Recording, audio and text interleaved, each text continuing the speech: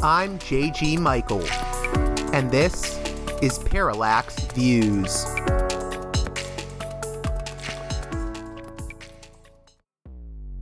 Hello, this is Mike Swanson. In a few moments, you're going to listen to another segment of Parallax Views. But before you do that, let me tell you about my new book, Why the Vietnam War. It's a sequel to my previous book called The War State, which has lots of positive reviews on Amazon. It's been out for years. But this one is a more detailed case study of how the American empire and national security state operate using Vietnam. And I believe it shows also how things work today, how policy is actually made and why. So grab the book on Amazon.com, Why the Vietnam War.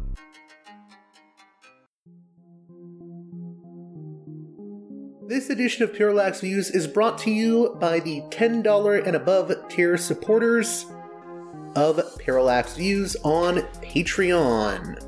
So, with that in mind, producers credit shoutouts to Gunnar, Mark, Alexander, Catherine, Tilo, Emilia, Jeff, John, Bert, Brian, Elliot, Michael, Brace, Nick, Mersham, Galen, Arlen, Bo, Gigadelic Media, Chance, Chase, Dan, David H. Y. Kellerman, Saadade 13, David, Ava, Bob, The West Bank Robbery Podcast, Jamie, Enoch, Gary, Max, Ishtofer, James, Martin, Matthew Ho, Brian, Nobody, Thomas, and Dano. And now on to the show. Hey there, Parallax Views listeners. On this edition of the program, we continue our coverage of the Gaza war, this time with Robert A. Pape, a professor of political science at the University of Chicago, specializing in international security studies. Robert was an influence on me in my teen years when I was trying to read and understand more about the issue of terrorism. His book, Dying to Win: The Strategic Logic of Suicide Terrorism, was particularly influential on me because it really helped me understand the political nature and logic of terrorism. Recently, he wrote a piece in Foreign Affairs entitled Israel's Failed Bombing Campaign in Gaza. Collective punishment won't defeat Hamas. That will form the basis of much of our conversation. We don't necessarily agree on every single point. You may have disagreements yourself with Professor Pape. However, I think this conversation is informative and enlightening, and I hope you'll enjoy it. So, with that being said, let's get right to it with Robert A. Pape.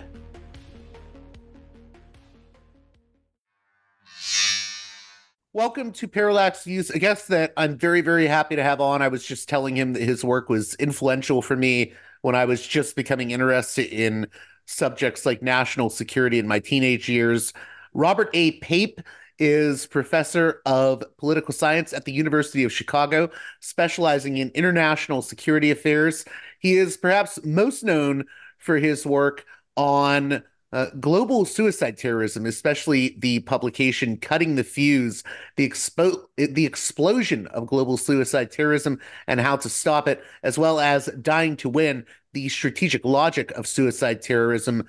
And he is the article of a recent piece in Foreign Affairs that I think is very important right now. Israel's failed bombing campaign in Gaza: collective punishment won't defeat Hamas. How are you doing? I'm doing great. If you could, I want to get into this Foreign Affairs piece, but how do you see your work on suicide terrorism and suicide bombing as potentially relating to what you're writing about in this Foreign Affairs piece? I know you talk about the logic of terrorism in the piece, so maybe we can get into that. Generally, for the last 30 years, I've been studying political violence. I've studied instruments that states use to try to reduce political violence. So I've studied the impact of strategic air power. I've studied economic sanctions. I've also studied political violence from the side of those using political violence, the terrorist groups, and that's dying to win and cutting the fuse. So in general, I've just kind of run the gambit of discussing and analyzing political violence. And both of these streams come together in the situation we now face in Gaza. Do you want to talk about the relationship between political violence and how, I suppose, part of your argument is that the nature of this bombing campaign and how indiscriminate it is could actually help create future terrorists in Gaza. Can you explain why that would be for people that may be unfamiliar with this area of study? Yeah, I think that what my studies of, say, strategic bombing in the 20th century and terrorists, suicide bombers, all come from a political lens. And so even though we say, yes, you're studying political violence, a lot of times we forget just how political violence is. And what that means is we often overestimate the ability of hard military power to stop the violence and underestimate the use of hard military power that's counterproductive, that actually makes matters worse, produces more terrorists than it kills.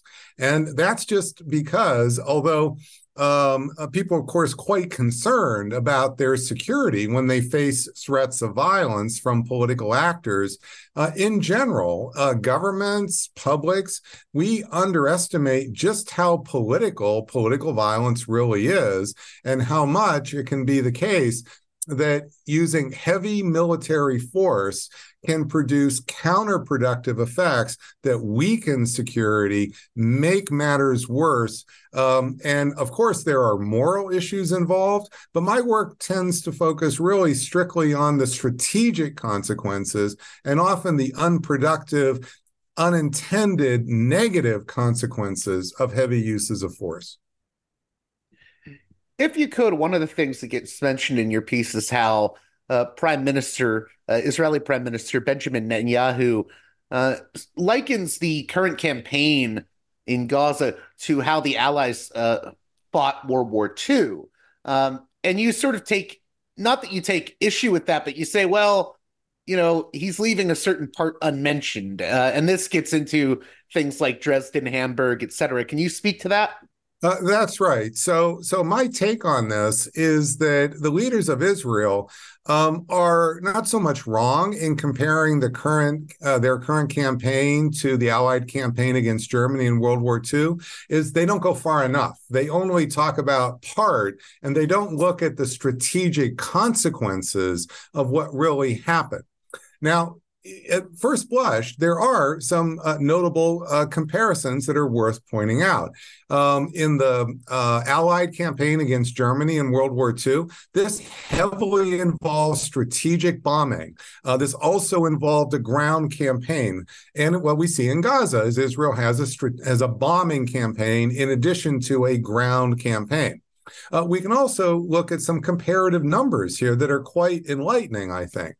So in the case of the Allied bombing of Germany, the Allied bombing picked out 90 German towns and cities, and they bombed them for over 3 years. So from 1942, winter of 42, through February 1945.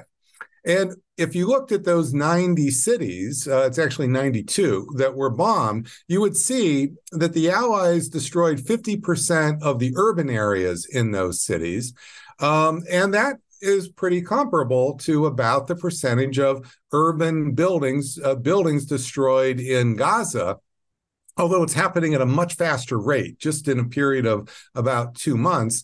And also, it's actually, as a percentage, even more intense in Gaza, because you see in Germany wasn't really all that urbanized in World War II, not anything like Gaza is today. And so all of that destruction only amounted to the destruction of 15% of all the buildings in Germany in World War II. Whereas I said, what we're counting in Gaza is all of the buildings in Gaza, not just simply the buildings in narrowly Gaza City, for example. And so the destruction is quite significant.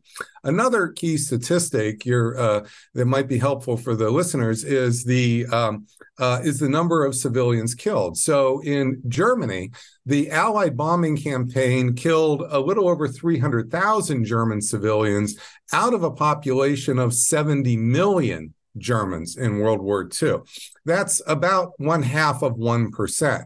Well, as of now, about 2 months into the campaign in Gaza, the Israeli campaign has killed 18,000 Palestinian civilians that we know of. There's likely another several thousand buried under the rubble. And so that's 1% of the Palestinian population in Gaza. It's terribly important when we do these historical comparisons to recognize that Gaza is very, very, very small and very concentrated compared to the other strategic bombing campaigns. And then, if I might, just one more point of historical comparison is it's important to recognize that all of that heavy-duty punishment of civilians in World War II in Germany led to very little strategic effects that the Allies were hoping for. The Allies were hoping, we know this from their planning documents, that this would shatter civilian morale, that they were hoping that Germany would reach a breaking point where the population would not support the government or go into the military.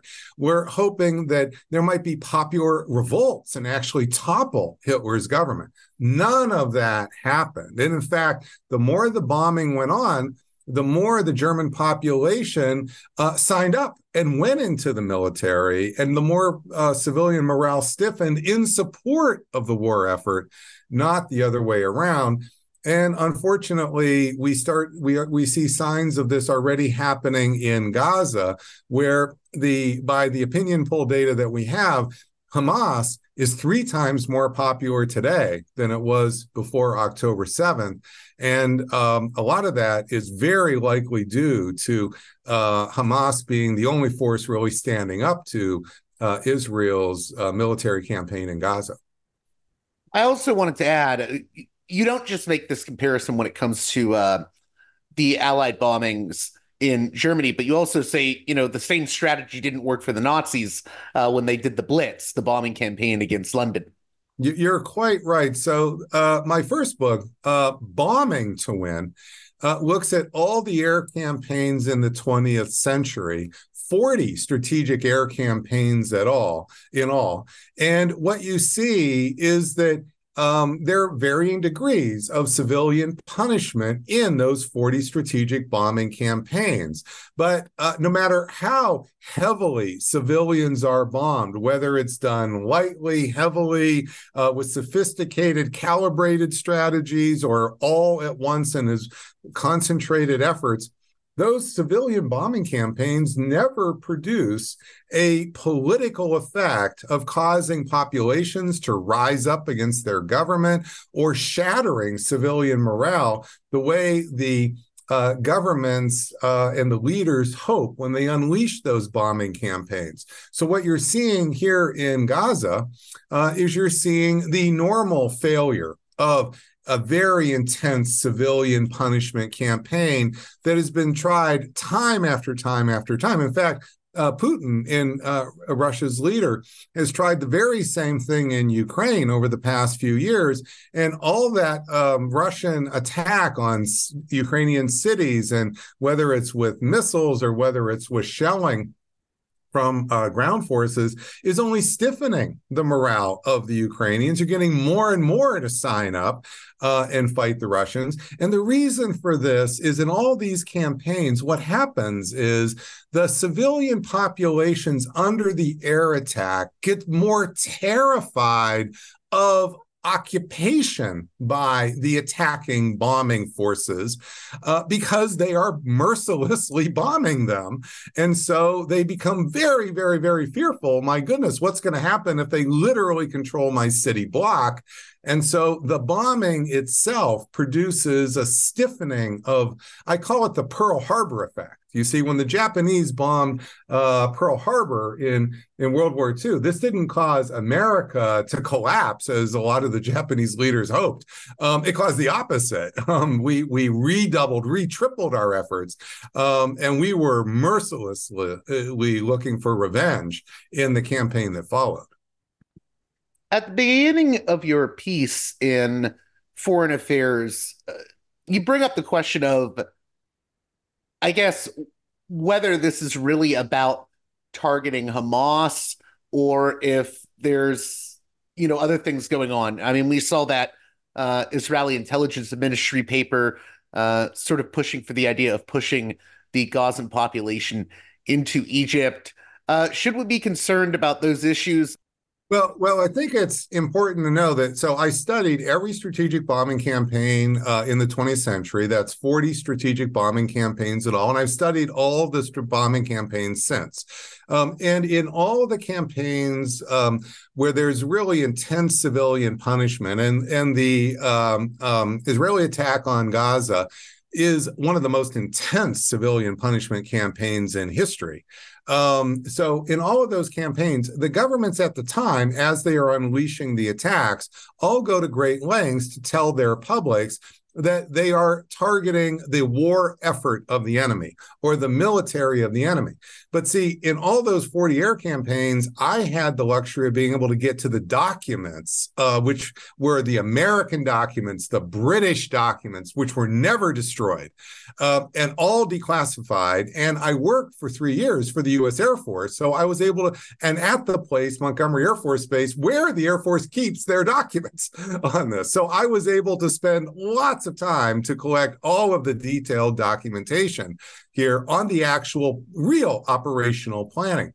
And what you see when you get inside the planning is much, much less about the war effort in generalities and much more specifics, where because there's actual attacks occurring city by city, in the case of Gaza, block by block, target by target, there will have to be rules of engagement, very detailed operational orders here. And we can't really say for sure what those are right now.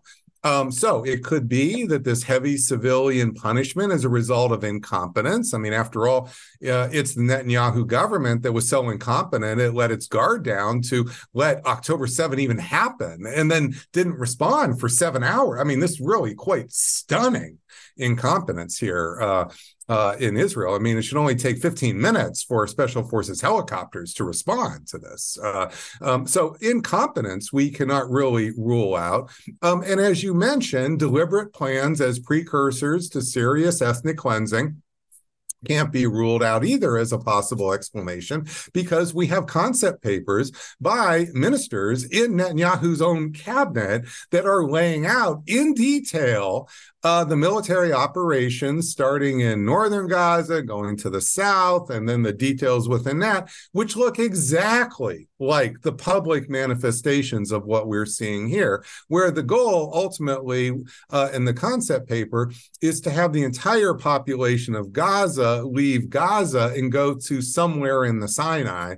And so we don't know really what is the detailed thinking of the Netanyahu government and the leaders of this. However, we do know in history that that it is normal for the Allied bombers, whether it's the Americans, whether it's the British, whether it's the Germans, to mask their actual detailed operational thinking in kind of very high-level language, like national security, military, and then once you get into the documents, you see, oh, they really are laying out rather clear, coherent operational plans, which is what you would expect from professional militaries.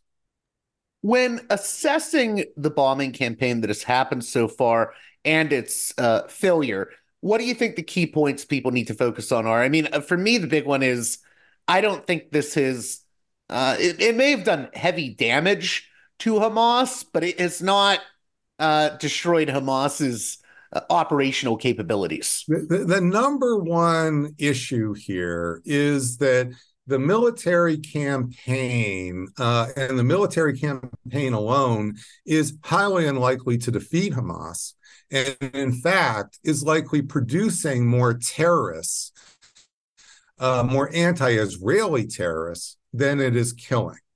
And why is that?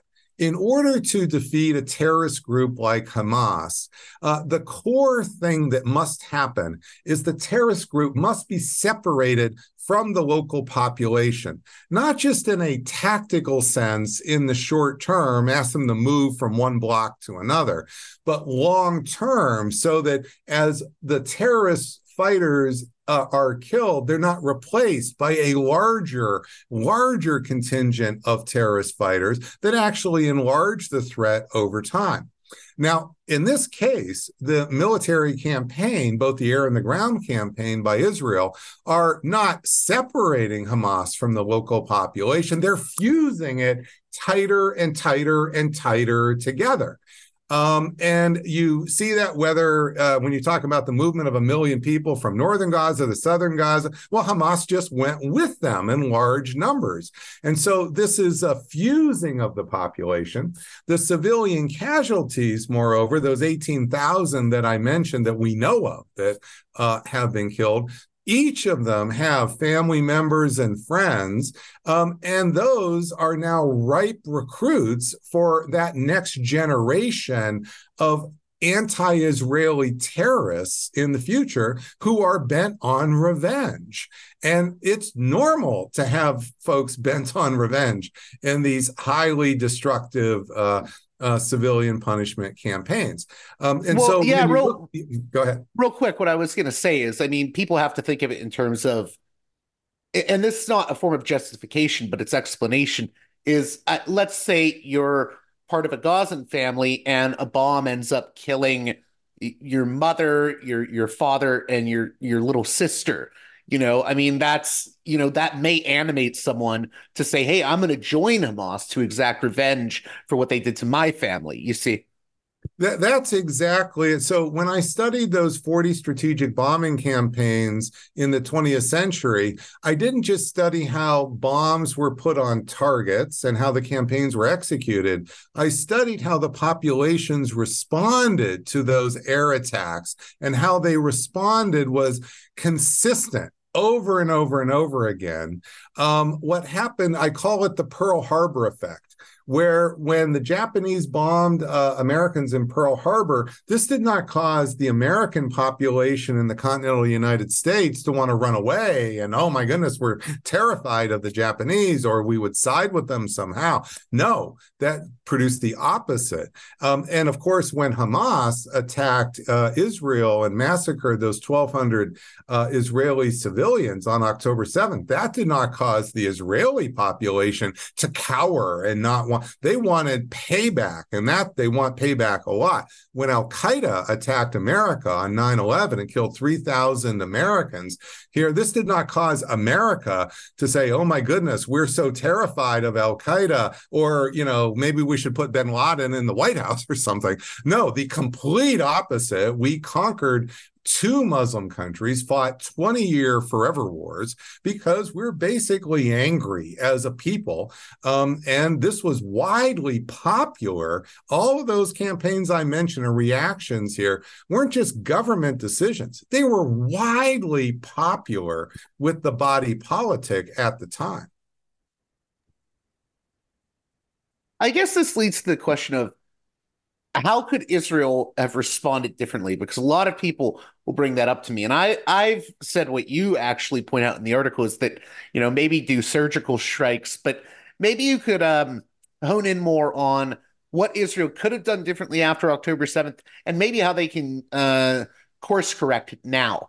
One of the big things to recognize is that after October 7th, virtually every commentator agreed that one of the reasons Hamas attacked was because Hamas was afraid of the Abraham Accords, these accords by Israel and the Arab governments to normalize relations with Israel that would effectively start to put Hamas out of business because it would create alternative peaceful pathways. And Hamas is completely opposed to that. So this was a reason why Hamas wanted to fight. Well, notice that Hamas is terrified of peaceful outcomes here.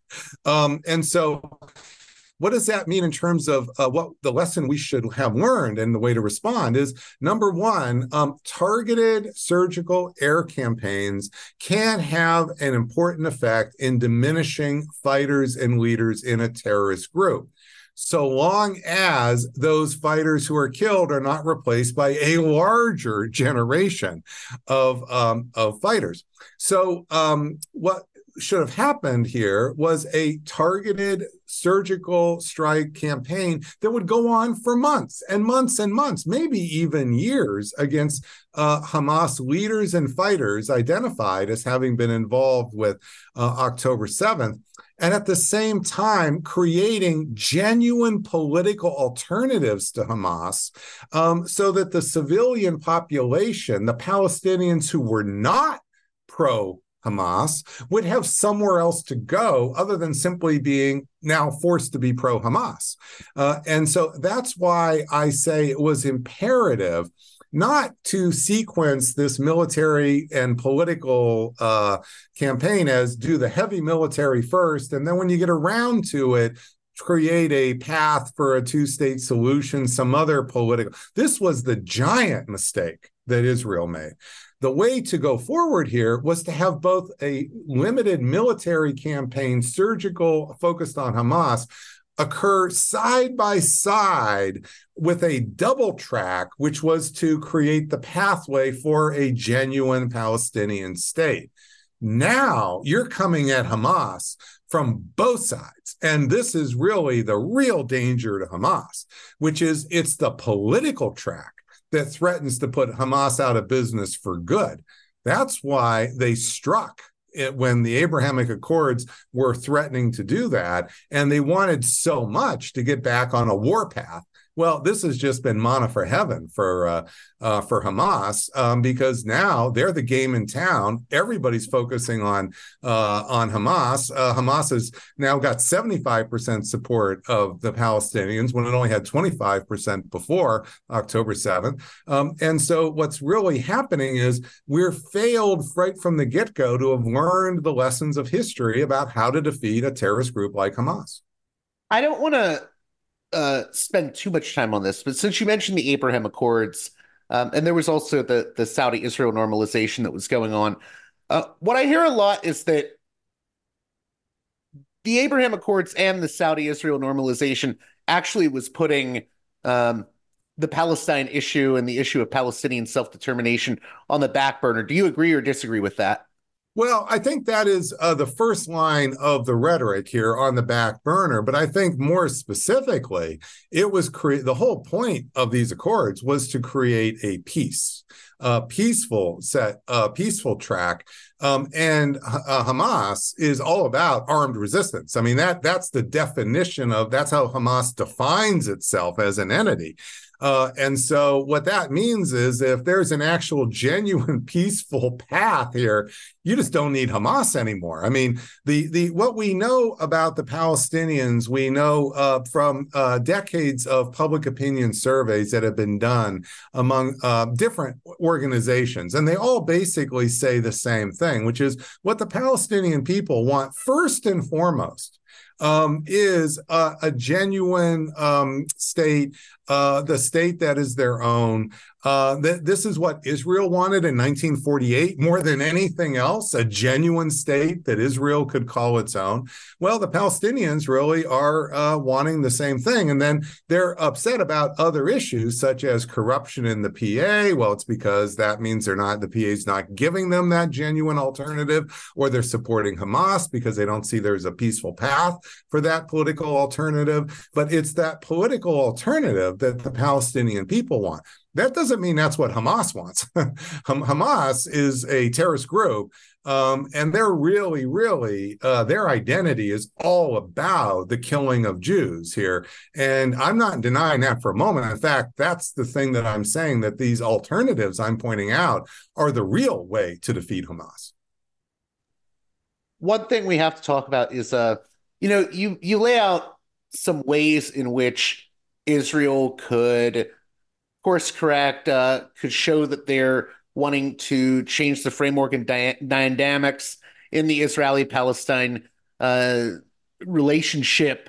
You note that they could set up, milestones that would have to be reached by, say, 2030, or multiple milestones that would lead up to something in 2030. But you do say at a certain point, this is not likely the course that Israel will take, especially under Netanyahu. So where do you see the role of the U.S. being in all of this?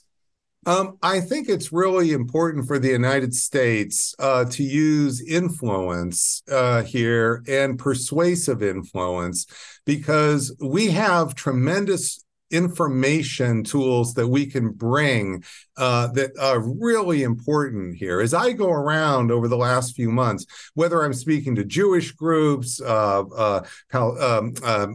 groups, or mixed groups, there's a tremendous lack of knowledge, even among Jewish groups, by the way, of things like the Israeli Jewish settler movement and just how much that has been going on since the early 1980s.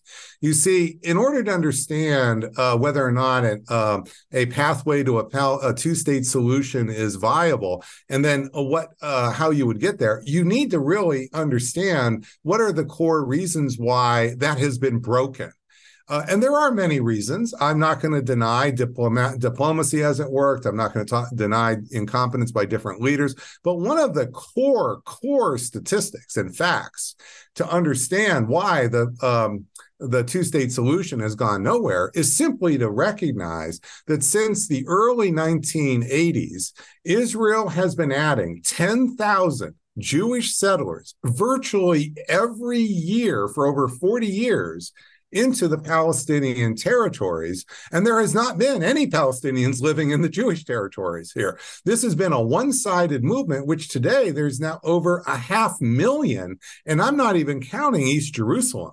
So this is a massive movement by Jewish settlers into Palestinian territories. I've been to Israel in December 2019. I've gone to the West Bank. I visited Jewish settlers here. I visited the wineries here by the Jewish settlers. So I was on the ground here. And what you see is that this was happening, this continuous movement of Jewish settlers in the Palestinian lands during the Oslo Accords, during the so-called peace process. Well, it's no wonder if after over 40 years, Palestinians look at this and they say, my goodness, all this has meant is loss of land for the Palestinians. Why should they believe that this is actually a genuine negotiation for a two-state solution, since all that's happening is they're losing land every day for 40 years. So that's why everything I said in that piece about the milestones and so forth really centers around freezing and stopping the settler movement, and not just for a month or two, and not as like, we're going to negotiate this down the road. Yes, we'll get to that 5 years later. No, this is the upfront down payment that I think Israel has to make in order to clarify they really are credibly committed to a two-state solution. And so I'm saying they should freeze the settler movement through 2030. Almost 6 years, over 6 years. And then that, I think, we're really going to find out if this two-state solution is possible or not. But this is what it would take to really give it a real chance.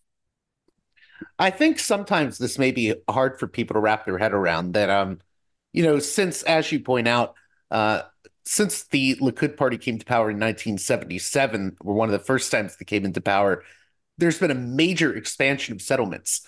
So I think some people will read news articles about settler violence today and think this is a completely new phenomena, but the settler movement has been around for years. And I really want to hone in on that because I feel like people don't really realize that. Decade and decade. So Israel took possession of the West Bank and Gaza after the 1967 war. And for almost 13 years, the relations between the Palestinians and Israel were extremely positive, extremely benign. There were hundreds of thousands, that is like 20% of the Palestinian workforce working in Israel on a given day or a given week during this 13 years. This wasn't just a few thousand. And in fact, many people were saying, academics wrote books about, well, there's no actual nationalism among Palestinians. There's a whole set of academic books about the absence of violence and the absence of this. Well, this changes as the Likud government makes a real plan, a commitment in 1977 to expand the settler movement. And then a few years later, it doesn't happen like literally on a dime, but it does by 1979, you start seeing every year 10,000. We're only a few thousand as Jewish settlers in the Palestinian territories up until that point. Every year for over 40 years, there's like 1 or 2 years where this pauses, but it's temporary. And so what you are seeing is a massive movement and expansion of the Jewish settler movement. And that's also why this concept paper that we mentioned earlier in the show by the ministers in the Netanyahu cabinet are calling for not just the expulsion and cleansing of Gazans, Palestinians out of Gaza, but the massive resettlement of Jews into Gaza. And why when Israel just a few days ago raised the Israeli flag over Gaza, this is again in line with the idea that, this is really just going to be the massive resettlement of Jews into more and more Palestinian territory. Just one or two more things here. In terms of how the U.S. could apply pressure to, say, Netanyahu's government, what ways could the White House apply pressure? The absolute crucial thing is a national conversation on the issues we're having right now. So let's just imagine that this conversation we're having was happening for 30 minutes. It is being covered on CNN in the White House. Let's imagine that this is covered here for 4 or 5 days of hearings in Congress.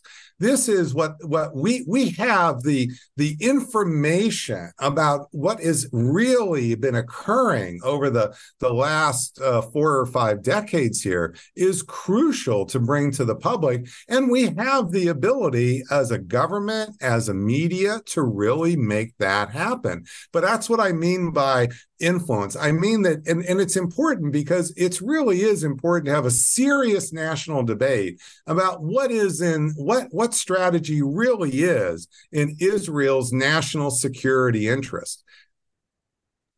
Just two more things in that regard, and then I will let you go because I know you're short on time. But I interviewed a Palestinian historian recently, Rashid Halidi, who said to me that the approach that Israel, especially under Netanyahu, has taken is this idea of, well, we can maintain security by making another population feel extremely insecure. And I think what October 7th revealed is that strategy is not going to work long run. And it's not good for what's interesting is it's not good for Gazans, but it's also not good for Israelis.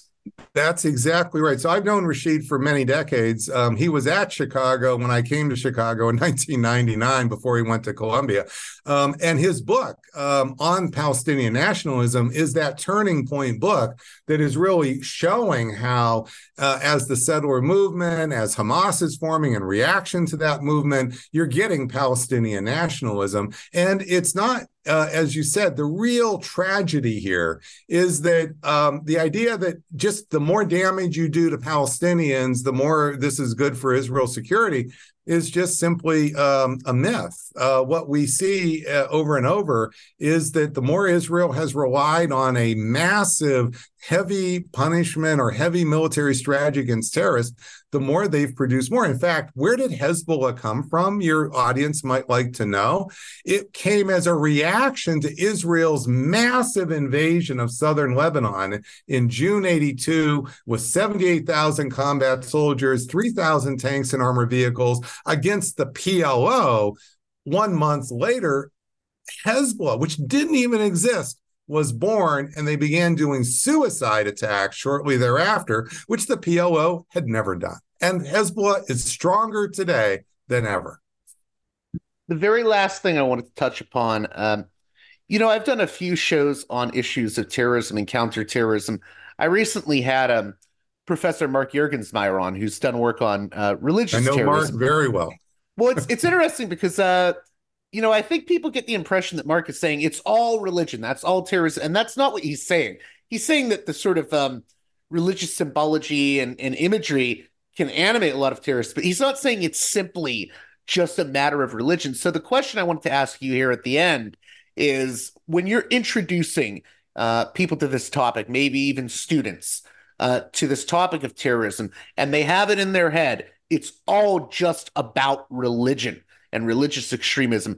How do you get them to maybe think about it in a different way, or look at the data showing that, hey, there's more to this than religion? The Tamil Tigers, the world's leader in suicide terrorism from the early 1980s to 2005, was not an Islamic fundamentalist group, was not a Muslim group. They were the Tamil Tigers in Sri Lanka, which was a Marxist, anti-religious suicide terrorist group. In fact, they had many Hindus and Catholics in their mix. The Tamil Tigers did more suicide attacks than Hamas and Islamic Jihad combined. And they were the deadliest suicide terrorist group here. And so it's important to see there are many secular suicide terrorist groups. They don't happen to have been the ones attacking Israel or attacking the United States. So we've tended to put blinders on, but it's important to understand that the terrorism phenomenon here is very heavily, what makes a terrorist is not the religion, although there are a few that's true. What mostly makes a terrorist is you take their land away. Take their land away, and that makes people very, very much wanting to fight. And that's something you can think about as explaining a lot of the freedom fighter versus terrorist debate that we've had over the decades.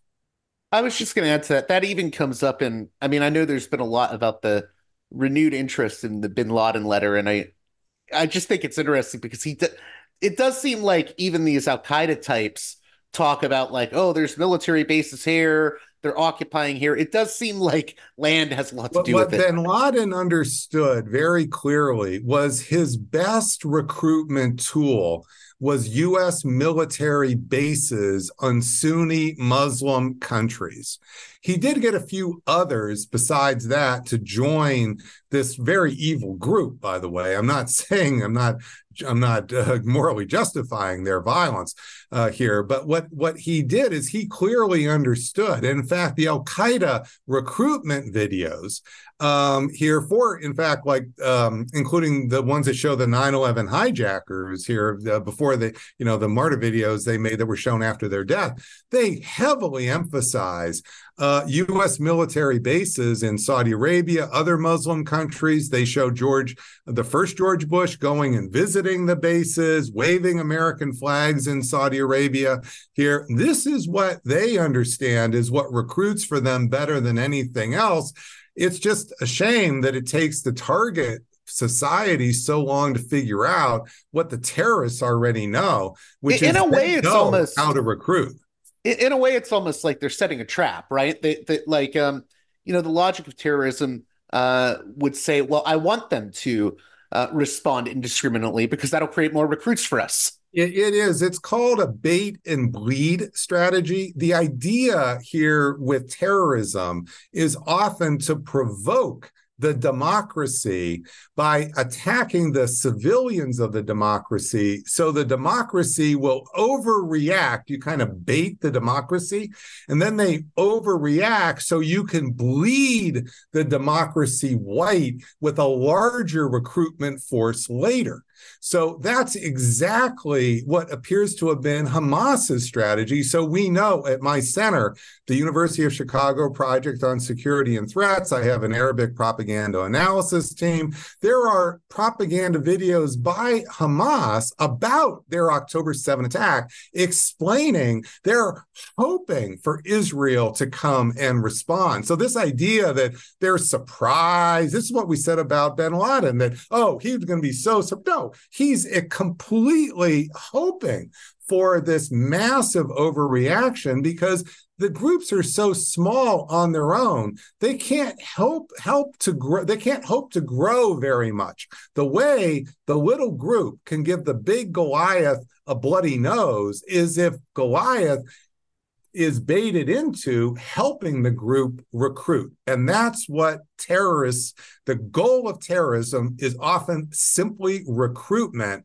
And the best way to recruit is to get the democracy to attack and kill your civilians. Well, Robert A. Pape, I want to thank you again for coming on Parallax Views. 30 seconds or less here. What do you hope my listeners get out of this conversation we've been having? I hope they get that there really is an alternative strategy that can make the security of both Palestinians and Israelis greater. It is not the case that we have to live in this spiral of conflict. There really can be an alternative here. And if with better understanding, we can get to that alternative. That's the real strength of democracy. And we need to lean into that strength. Well, that does it for this edition of Parallax Views. I hope you enjoyed my conversation with Robert A. Pape, and that you'll consider supporting me on Patreon at patreon.com/parallaxviews. One more time, that's patreon.com/parallaxviews. It is you, the listener, that keeps this show afloat. I only have one advertiser, the mighty Mike Swanson of Wall Street Window, but otherwise, this show is entirely listener-supported. So, if you can, go over to patreon.com/parallaxviews and kick in some financial support for yours truly. And with that being said, until next time, you've been listening to Parallax Views with Parallax Views to Parallax Views with Parallax Views. The way out is not simply to say, don't do it, just to prohibit. If nothing else, if we don't do it, others will be doing it like crazy. So, we have to confront the problem. But no, basically, I know of the great anxieties, problems, new forms of control, but it's also new forms of freedom. This is why I always emphasize that internet and all this new digital stuff, it's a very ambiguous phenomenon, but it's the field of struggle. New forms of enslavement, but at the same time, new incredible forms of freedom. We have to accept the fight with no nostalgia for old, allegedly more authentic communities or whatever. I'm not afraid. I'm not afraid. I'm not afraid. I'm not afraid.